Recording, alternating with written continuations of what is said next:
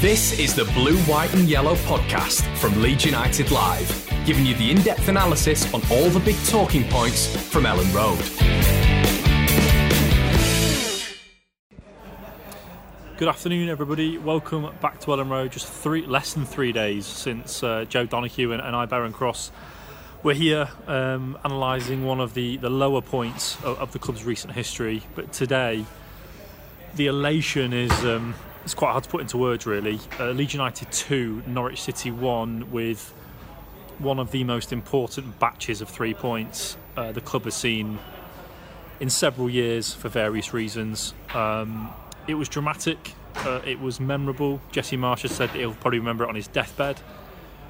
Norwich were appalling and dreadful, and we'll get into that and the caveats with this, but ultimately, at the outset, we should stress it's 3 points, and that is absolutely all that matters. Huge 3 points. Still a lot of work to do in this season. 9 games to go? 9 games, yeah. 9 games to go. Just pivotal in stopping the rot, turning things around, and being able to go into games like Wolves on Friday with renewed optimism. Initial thoughts? How are you feeling about it?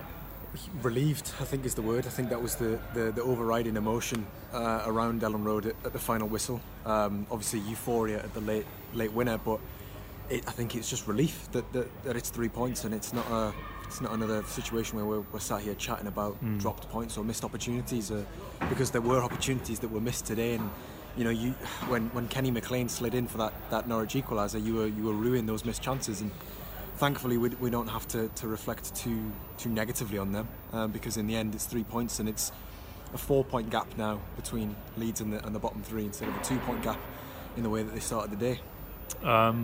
Like Joe says, at 1-1, when Kenny McLean slides in there, I mean, bereft. The depth of the feeling when that happens is completely in direct contrast to the elation of Gelhardt's late winner. I mean, that's just exactly what football is all about. And I know we can pick holes in it and look at it and say it was Norwich, and we should never have been in that situation. That's the way we felt at 1-1. From Rodrigo's opener onwards, we were saying there should be 2 or 3 up there, if not 4 or 5, and they're going to regret this, because it's got a late Norwich equaliser written all over it. And even as late as McLean's goal came, we were still thinking, the Norwich goal isn't going to come. They're not going to find that equaliser. Surely this is not in the script. And then for him to slide in like that, completely silenced the stadium. Thankfully, there wasn't enough time really for the toxicity to come in. It may well have done it at full time, but thankfully, somehow, Norwich, as poor as they are, did not know how to keep things tight. Rafinha comes in, one-on-one with Tim Krul. We're all thinking, this is best case scenario. This is the one player on the pitch we want to be in this situation. You wonder what he's going to do. Has the composure to go around him, and then everybody just has a sharp intake of breath. He goes to the byline and somehow manages to find, and thankfully there was a striker on the pitch of Joe Gelhardt's quality to smash into a virtually empty net with a couple of Norwich stragglers in and around him. But an amazing moment, and regardless of the other caveats with that, and they should never have been in that situation. Football is what those moments are all about, and it's a moment we've kind of expected all season for Gelhardt. We saw a little bit of it at Chelsea, and we thought that might have been his moment, but in terms of sheer impact, timing, what it means, that was kind of what it's been building up to all season, hasn't it? Yeah, I mean, we had Ellen Road earlier this season, the mazy run that Gelhardt went on to win Rodrigo's late penalty for the equaliser against Wolves, and I think that was a game in which Leeds deserved something from it. Maybe not all 3 points, but today they deserved 3 points. They really did, and for Gelhardt to come on in the 91st minute to win the initial header, which knocks it into Rafinha's path, for him to then go one-on-one with Krul, and then for him to pop up in the middle as he cuts it back was extremely fitting, and it was exactly what this stadium needed. 3 points, absolutely, but the player that everybody has been begging to see more of, to be thrust on into the action, when I think it was just after Kenny McLean had scored. Immediately after. That was a reaction substitution, and it was that the moment, the elation in that moment was just incredible. Just around there was a man stood in front of us just in front of the press box, who was just repeatedly banging the I don't know what you'd call it, sort of the the wooden bit that separates the press box from the seats in front, just repeatedly. There's lots of people who turn around, and as you're trying to tweet goal and as you're trying to update the blog and everything, you're just sort of just screaming in your face, and it was a moment of pure elation. And I looked up because you sort of nudged me, and the entirety of the Leeds United bench had sprinted onto the pitch following Joffy into the corner of the Kop and the West Stand. It was like Swansea away, if anybody needs some context, if you haven't seen it. It was like Pablo's goal at the Liberty, when the bench emptied the stand and ran onto the pitch and completely mobbed him. And I do wonder how history will come to reflect on the importance of that goal from Gelhardt and what the final 9 games have to go, because we know they're not safe yet, and there's still going to be a lot more twists and turns, and we know that there's probably going to be a few more defeats on the way, and also hopefully some surprise victories against teams that we might not expect it against. So it will go up and down, but ultimately they've got the match that they had to win. You cannot lose, or you can't even draw at home to a team like Norwich and expect to deserve to remain up. They really, really were poor, and if anything, I feel a bit sorry for their fans if they've had to watch that all season. Just utterly dreadful. I think Leeds were good, but they didn't need to be much better than that. No, they didn't. Leeds, I mean, you don't want to do a disservice to how well Leeds have played in other games across the past 3 or 4 years. So you kind of have to put everything within the context of one another, and Leeds didn't really have to go beyond the 7 out of 10 really, and look in complete control and have a litany of chances that they failed to put away. I mean, that's the other thing. If it had finished 1-1, then you're looking at the forward line and thinking, right, well, you played pretty well, but what are you doing? Why are you not putting these chances away? So if we go back to the start, Bamford started, which right now feels like a good decision, but at the time we were nervous, and we did think, 8 days earlier he was considered no better than 10 minutes, and then we're putting him in from the start. We haven't asked the question directly, but it sounds like the half-time change wasn't pre-planned. It sounds like it was a case of Bamford and management looking at it and thinking, play it by ear. That's been really, really intense. It might be sensible for me to come off here. My race is pretty much run. If I was to continue, A, I might not make that much more of an impact, and B, there's a chance of severely injuring myself in the red zone. So that was a surprise, but ultimately a pleasant one, because he immediately changed the dynamic, didn't he? Yeah, he did. I think the way that he was able to play on the shoulder of the last man, the way that he was able to contribute to the attacking moves, just that innate striker's movement, which, as you know, it's easy to forget, isn't it? It's so easy to forget. Just knowing what runs to make. No, literally knowing what runs to make, knowing where to drag central defenders. We've missed it this season. We've missed it, and you obviously have Dan James, who's a whippet and who's done a fantastic job of trying to stand in and deputise, and Rodrigo at times as well. But they're not Bamford, and I think today, even at a 45-minute fitness level of Bamford, he's probably not at 75% yet. No. Realistically, this was his first start at Ellen Road for 6 months and 1 day, and he's played 50 minutes in the interim period before that for the first team. So. For him to play 45 minutes is obviously a boost. Jesse Marsh said in his press conference just then that he should be fine for Friday. So, again, reason for optimism there that he hasn't, on the face of things, re-injured himself. But, I mean, that was the big starting lineup point. Diego Llorente came back in. Stuart Dallas went over to left back, and Luke Ayling moved back to right back. So the back four was left to right: Dallas, Struijk, Llorente and Ayling. And I thought they did reasonably well in the first half. There wasn't, I mean, again, the caveat is it's Norwich, but I think they did well enough to limit them to a few half chances. Yeah. And I think Bamford was the big name in the attack, but I mean around him you had James on the right, Rafinha on the left, which is a little bit different, and then Rodrigo sort of in behind, and Click and Forshaw as the two more sort of holding central midfield players. I think first half especially it worked, and if that is a team that can play like that with that fluidity and that coherence going forward, I think there's reason for optimism and to be encouraged there, because it did work, it did click. There were lots of sort of those exchanges where the left back would play it into the central midfielder, who then play it to the left winger, who then play it into Bamford as the striker, or Rodrigo's the number 10, and there were a few really nice moves which ultimately didn't end in a goal, but again, we're just like we said at Leicester, we're reason for encouragement. I was really, really pleased to see Forshaw and Click in the middle. I think that as a double pivot, that just works so much better, and I really hope that now stays the case until otherwise. Both of them read the game really, really well. Forshaw anticipated danger very, very well. Before the late madness, he was in what looks like a fairly straightforward 1-0 win. He was probably going to be my player of the match in terms of just the calmness and the ability he brought on the ball. He unleashed a lot of Leeds attacks from deep. He intercepted danger. And having Click in there, he's just got that turning circle that's a bit better than the likes of Robin Cocker or Pascal Struijk in that position, and the passing ability, and also just the legs to get forward and get beyond the four attackers. So I was pleased to see that, and the chances just kept coming, really. I mean, Rodrigo, we know, was possibly the shock name that did start, given how bad it was on Thursday, but we did get some nice insight from Jesse Marsh, and that it sounds like they have had pretty frank conversations, and Marsh clearly well aware.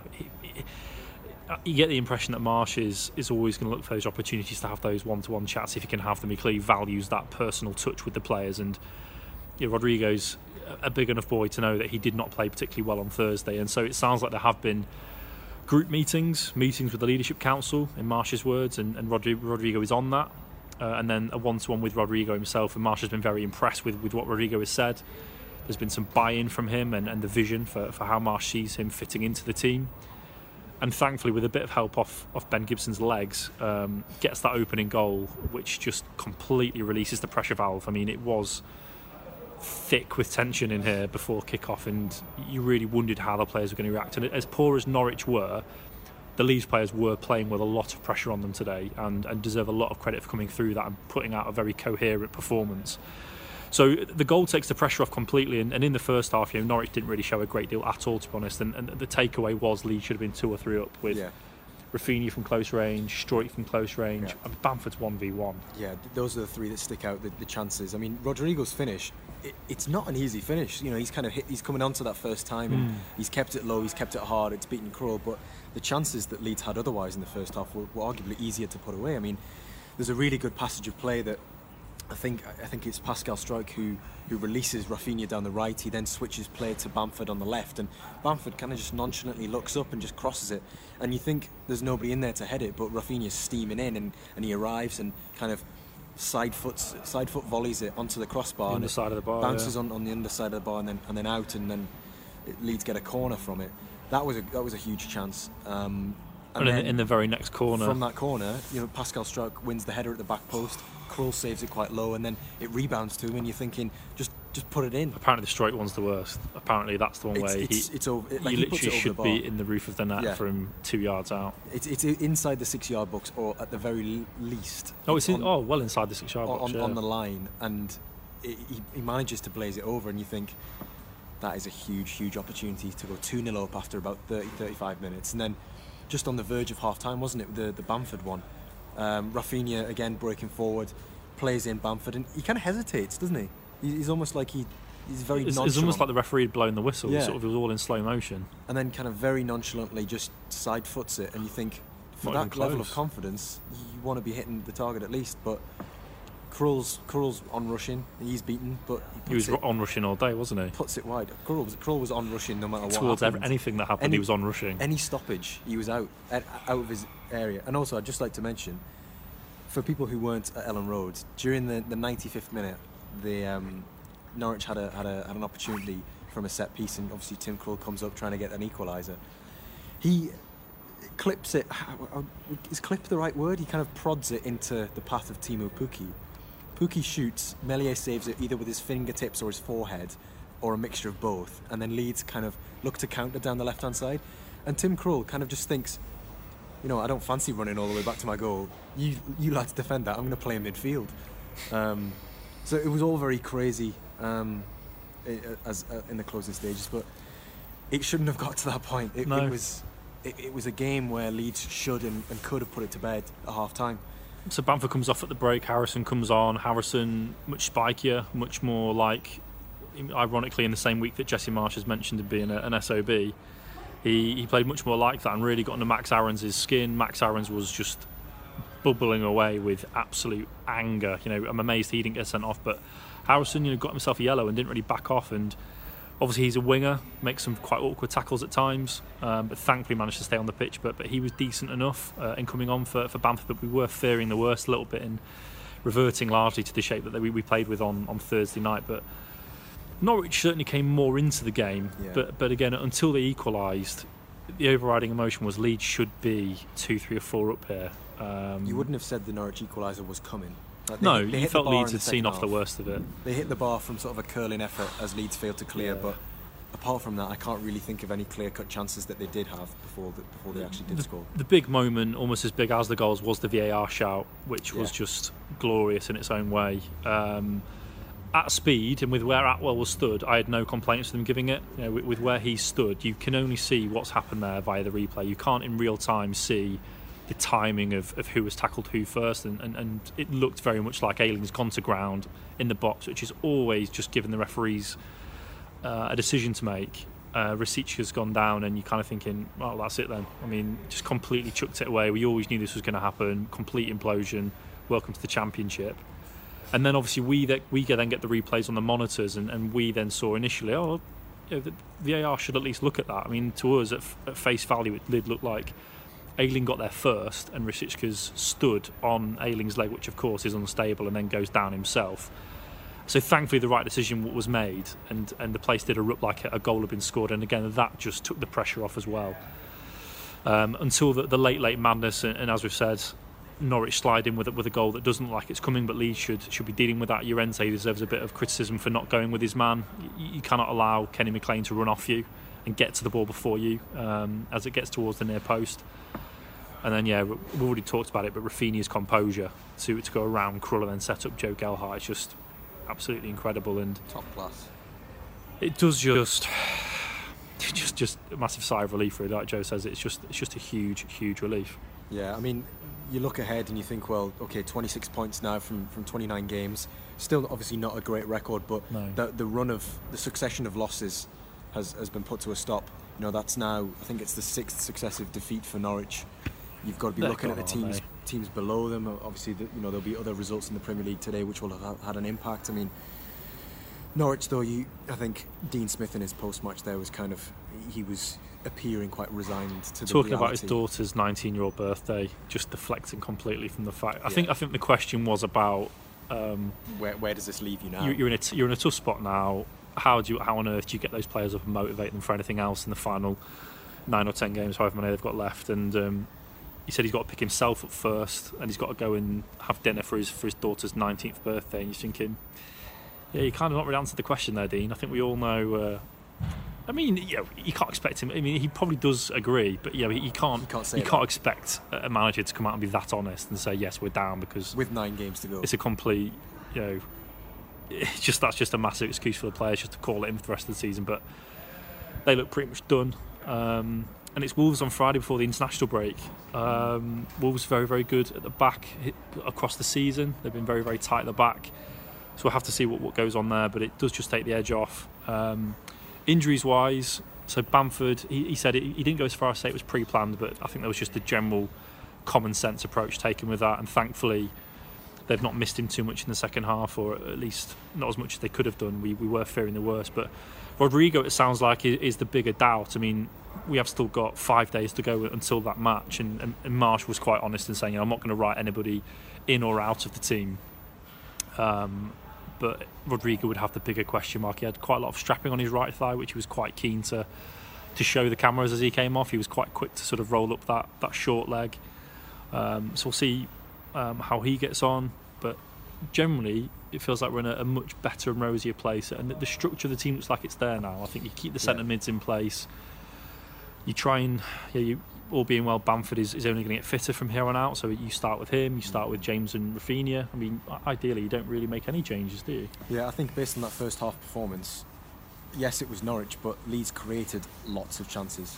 And you have to think that even against a stronger opponent, you'll still create some chances. So I think that at the moment, with the options available, I think the team that started today is probably the strongest 11 that you can go to Wolves with. Obviously, Cooper and Phillips are coming back, but they're not going to be ready for Wolves, or at least that's not the expectation.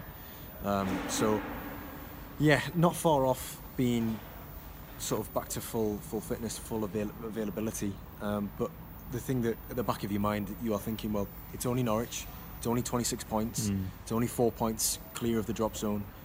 They have to use this as a platform. They can't rest on their laurels and think, oh, what a great last gasp winner that was, and pat themselves on the back, because it has to be going forward now and getting more results like that, digging in when they've maybe been hit by adversity at the 11th hour. So Marsh, to his credit, did say that. I mean, yeah, he did, Marsh didn't allow him, so it could have quite easily got carried away and didn't. He had to sort of rein in the journalists really and say, this is just the start. There's still lots of work to do. There's a lot of work to do. He reiterates that point quite a few times, that there is a lot still to do and a lot to change in this formation and this system. But of course, we all know about the time pressures they're under. They've just had a midweek game, so they do need a bit more time. And even to Friday's not a full week. We've still only got 5 days, so you'd imagine Monday's going to be a recovery day, and then you're looking into maybe light training Tuesday. Wednesday's probably a big day where they get on the training field and contemplate his version. I think he has got something similar to Murder Ball, although it's obviously going to be very different to what Marcelo does. But in terms of that big training session they do before a game, you're looking at Tuesday or Wednesday for that. And then by Thursday, you're then back into sort of those pre-match light sessions that are sort of just keeping the muscles ticking over, and maybe a bit of video. He again said today, it's been so much video up to now, which is kind of the best way to get his methods into them. So we'll see. I would imagine we'll probably hear from him on Wednesday. That's generally the format press conferences. I think Thursday's probably leaving it a little bit late, so hopefully we'll hear from him on Wednesday and have a bit of breathing space between press conference and match, and get that final bit of team news. But for now, we'll love you and leave you. But enjoy the win, bask in it this evening, and that feeling. It's been so long. They've not taken the lead in the game first since Villa away, and even that seemed like it was sort of taken away from them quite quickly. Not won since West Ham.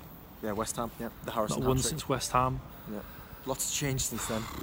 Oh God. So try and enjoy it, and try and ignore the fact it was possibly one of the worst teams the Premier League's ever seen they beat, and just enjoy it and try and. It's the momentum, and I think it's a psychological boost of it. Regardless of who they're playing, just that winning feeling. We could hear the music blaring in the dressing room. We could see how elated the players were. They were all so ecstatic at full time. Rafinha was dead on his feet, wasn't he? There were lots of players on the deck. Rodrigo coming over. Marsh was obviously hugging them all, trying to get into the huddle. Just one more thing as well. Tuesday night, the 23s are playing here at Ellen Road. Expecting quite a good turnout because we're playing Manchester United in the league, and they're still battling to stay in PL2 Division 1, the top flight of under 23 football. So if people want to get down to Ellen Road and watch a bit of the under 23s, then I'll be here on Tuesday night for that as well. Come and say hello, come and hassle Joe. Come and bang on the board in front of the press box. The board, yeah. We enjoy that rhythm to our work. Thanks for joining, guys. Great numbers in this one, as you'd expect after a win. Enjoy yourselves and just relax for the next few days and just try and feel like it's going to be okay. There's so many reasons to believe it's going to be okay. But if we don't see you before, we will see you on Friday night in the West Midlands at Molineux.